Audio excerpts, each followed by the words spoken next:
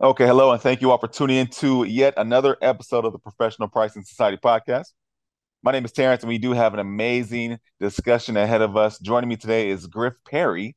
He is the co-founder of a company called Meter, a metering and pricing engine that makes it easy for SaaS companies to deploy, manage, and optimize usage-based pricing. Griff and his co-founder, John Griffin, started Meter after building and selling a backend as service company for video games to AWS. Prior to launching Meter, Griffin held senior digital strategy and transformation roles at Sky. Griff, how you doing today? Oh, I'm very good. It's lovely to be here. Good, good. I'm glad that we're glad to have you. We're very interested in this conversation today, talking about pricing as a growth lever for SaaS companies. Let's just go ahead and just jump right into it. If you don't mind, kind of give us a little brief description of your background and where you kind of come from regarding the pricing world. Sure. I mean, one thing I would say up front is I'm probably much less expert in pricing or pricing strategies than the majority of your audience. So, what I consider myself to be is an expert in the tooling that allows you to deploy pricing strategies effectively and flexibly. But obviously, I've picked up a bit about pricing along the way. In terms of my background, I mean, I've sort of had a career of two parts. So, the first part of my career, I worked in television, as you mentioned, in Sky. So, Sky are the big pay TV player in the UK and in Europe. I did a variety of things, and I started off being a strategist, but because digital was happening, I ended up focusing on digital strategy, and that leaked into digital products. And so I became a product person there. Funnily enough, I mean, thinking back on it, I probably didn't think as much about pricing as I should have done about those products, which is possibly because uh, Sky is a subscription business, and for the most part, the products that we were building were being bundled in with the core Mhm. subscription. But I didn't really flex the pricing muscle then.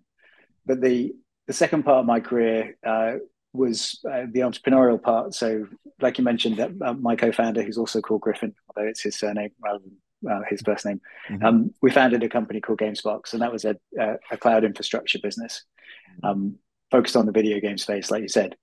And we deployed usage. Well, obviously, we had to design our own pricing strategy. So that was my first exposure, real exposure to pricing, and we deployed a usage-based pricing strategy successfully in that business. Um, but the reason I've gone on, or we've gone on to found Meter is we experienced a lot of pain associated with that usage-based pricing model. You know, it's both operational, but also go to market. And we felt those pain points really keenly. We really struggled with them. And then when we sold that business to AWS, we then worked our earn out at AWS. They're also a usage-based pricing business, albeit on a much bigger scale. And what we Mhm. saw is that they had exactly the same pain points. And so that was Mhm. the real spark when we started thinking about Meter. It's like, right, okay, you know, if you're deploying usage-based pricing, um, it hurts in these ways, and there's something missing that needs to be created that helps sort of salve those hurts. Sure, sure. That makes complete sense. Now, thinking about your background in strategy and kind of going into the digital realm. Now we're in 2023 in the world of pricing. Why do you think it's going to be a little bit more important for these type of companies to kind of hone in onto their pricing strategies moving forward in this year? Because life is tougher. Yeah. I mean, we are operating in hard mode, certainly harder mode. Um, and our customers are software companies, and so life got hard for them for two reasons. So one is the general macroeconomic climate is tough, and all their customers are looking to cut costs, cut their cloth, um, Hmm. and so that's tough. Um, and at the same time, the funding environment for software companies has changed pretty radically in the past year. So, you know, we've gone from a period of easy money, essentially, to the current situation where new funding is much harder to come by and much more difficult to justify. And Sure. so companies are A, thinking, how do I get by without fundraising? Or if they are committed to fundraising, the potential investors are looking much more at the fundamentals. And so for those two reasons, um, life is harder. And I think when life is harder, people look at pricing much more keenly because it's seen as a lever to optimize results in more difficult circumstances. So I think pricing is much more important now than it was last year. Sure. And I think any, pricing professional can also agree in that sentiment. It's more important now than it seems like it ever has been. Now, for those who may not be aware, what exactly is usage-based pricing? How do we know it's right for our business? And are there any other type of strategies underneath usage-based pricing? So every single person listening to this podcast understands usage-based pricing because it's absolutely fundamental to verticals like logistics or energy and utilities or telecoms. So the basics of usage-based pricing is you pay for what you consume. Mm-hmm. What's new for our business is its application to software. So software is traditionally, if you go back decades, been sold on the basis of it's been on an ownership model. You buy it. And then for the last 10, 15 years, it's been going through a subscription phase where you're basically you're paying a recurring fee for access. That's the core SaaS model. And what's happening now is businesses are adopting usage-based pricing, partly because they're imitating or responding to innovators in the market like AWS or Datadog or Snowflake, and partly because there are some fundamental trends which make usage-based pricing work better. And a lot of that is to do with automation, and a lot of that's to do with product-led growth. But yes, the fundamental part of it is you pay for what you use, and it's an alternative to paying for ownership or for access or by transaction or by outcome. Mm-hmm. Now, there are also other pricing strategies outside of usage-based pricing that you may be aware of. Is that correct? Oh yeah, 100%. Yeah. And what's interesting about our business is that they're often used in combination. Mm. So at Meta, we the tailwind for our business is absolutely the growing adoption of usage-based pricing. I think it's gone from being used by sort of a third or so of software companies 3 years ago to almost 2/3 now. But it isn't; these aren't all extreme variations of usage-based pricing like AWS. Mm-hmm. A lot of it is hybrid, where one of our customers is offering to their customers subscriptions, for example, but for the subscription you get an allowance of stuff, whatever it is, let's say API calls, and when you exceed that allowance, you're charged overages. That's an example of usage-based pricing. So it's there is a lot of complexity which we like. Mm-hmm. That's good. Good. Okay. Now, in your expertise and in your tenure of strategy building, who do you think should be involved in developing a pricing strategy? It's tricky, isn't it? and I think this is one of the reasons why people don't pull, or companies don't pull pricing as a lever that much. Mm. So if times are good, your pricing is roughly right, you don't touch it because any changes are painful. Mm-hmm. So in terms of who needs to be involved, it takes a village. It is pretty much all the functions across the company. So it's definitely finance. It's definitely sales. It's definitely marketing. It's definitely product, and it's definitely engineering. And then for each of those areas, you actually got to consider sub teams. So to give you an example, in finance, that's both sort of commercial finance or financial planning and analysis people who are thinking about the effects of change pricing and Mm-hmm. forecasting different revenue amounts. But then there's also a different constituency, which are the billing operations or the FinOps people who are responsible for actually calculating and sending invoices. So they're worried about the operational impact of pricing changes, and you get sort of similar sort of sub constituencies all the way down, and it's it's hard. And in our business at Meta, we're often dealing with quite large companies who are adopting different pricing strategy for the first time, and what they realize is that they're actually going through quite a significant general business transformation. It's not just about implementing pricing. They've actually got to change the way their teams work with each other and the tooling that they share.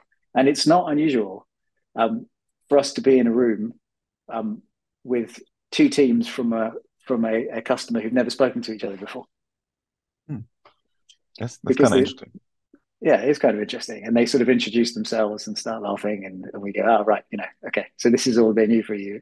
The good news is that this is our meat and drink. We do this every day. So we can be quite helpful about sort of guiding them and orchestrating their efforts. But the underlying point is it involves a lot of different teams and learning a whole bunch of new tricks. Mm-hmm. Yeah, I can only imagine learning different trends or learning different aspects, every department or sector. Everyone, it's essentially it's going to take a village of a company in this regard to, I guess, develop a legitimate pricing strategy. And there also, you have to take into consideration as well the data that every department brings to the table. Like, how can data play an important role in this process overall as well? Well, firstly, it's very important. So actually, we think of ourselves as a data company, but it's important. It's important for two reasons. So one is about design and one is about operationalizing. So on the design front, a constant pain point we see is people going, well, I've got some ideas about pricing, but I don't know which is the right one. And to answer the question, you've got to understand how customers are using your product, how they segment into different groups. And so you need to, like again, I'm sure that most people who listen to this podcast, the first thing you do is you collect data. Like, sure. What's going on? What do we know about what's going on? And then you find a way of testing it. So that's the data to fuel design. But then on the operationalizing side of things, this is probably more so of usage-based pricing than perhaps other pricing strategies. But information about or data about product usage and how much a customer is spending is valuable throughout the business. So you don't need it just to drive your billing. Your sales team will also need that information so that they can have informed conversations with the customers. They don't want to be ignorant of how much that customer is using and how much they're spending. And they need that information so they can time their conversations, because you really want to talk to a customer if their usage is spiking up or spiking down or approaching a threshold above which they might be throttled or charged overages.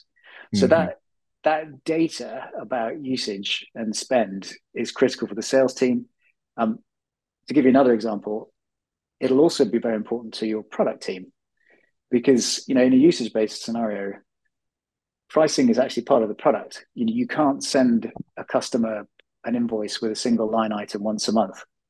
The end customer completely reasonably wants to know how much they're using and how that usage converts into spend at any given point through the billing cycle. It could be the second day of the month, it could be the 17th day of the month, but they need that information. So product teams want to basically create billing dashboards. And so they need the same information, which is being piped to the billing system and it's being piped to the sales team. So for usage-based businesses, usage and spend data is lifeblood. It needs to percolate throughout the org. To have its full effect, which makes to have its full effect. Otherwise, you're not really managing it effectively. It's a living beast, isn't it?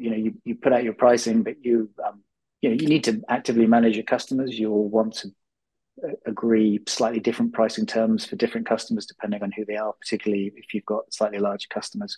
And that information allows you to do it. It's if you're not being proactive, you're not optimizing. It's not something you can set and forget. Sure.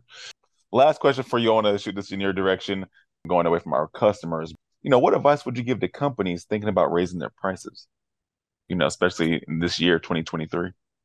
Oh, it's tricky, isn't it?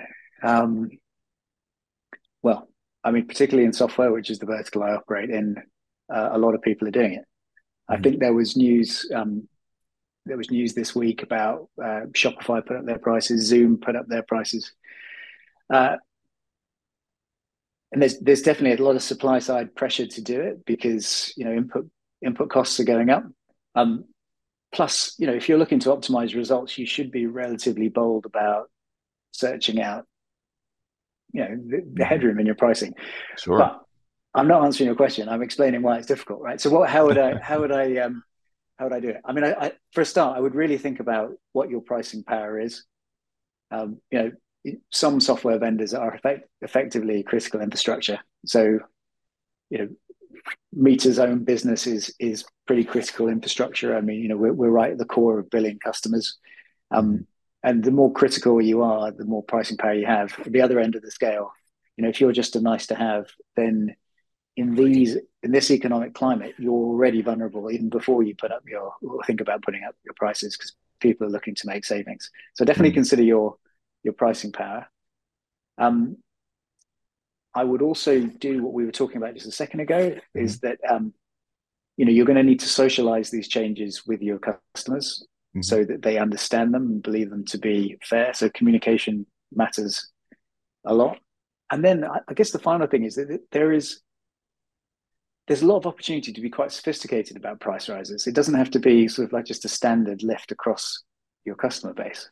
Mhm. Um, you can do sort of private pricing on a per customer basis, but if you don't want to do that, there are other techniques as well.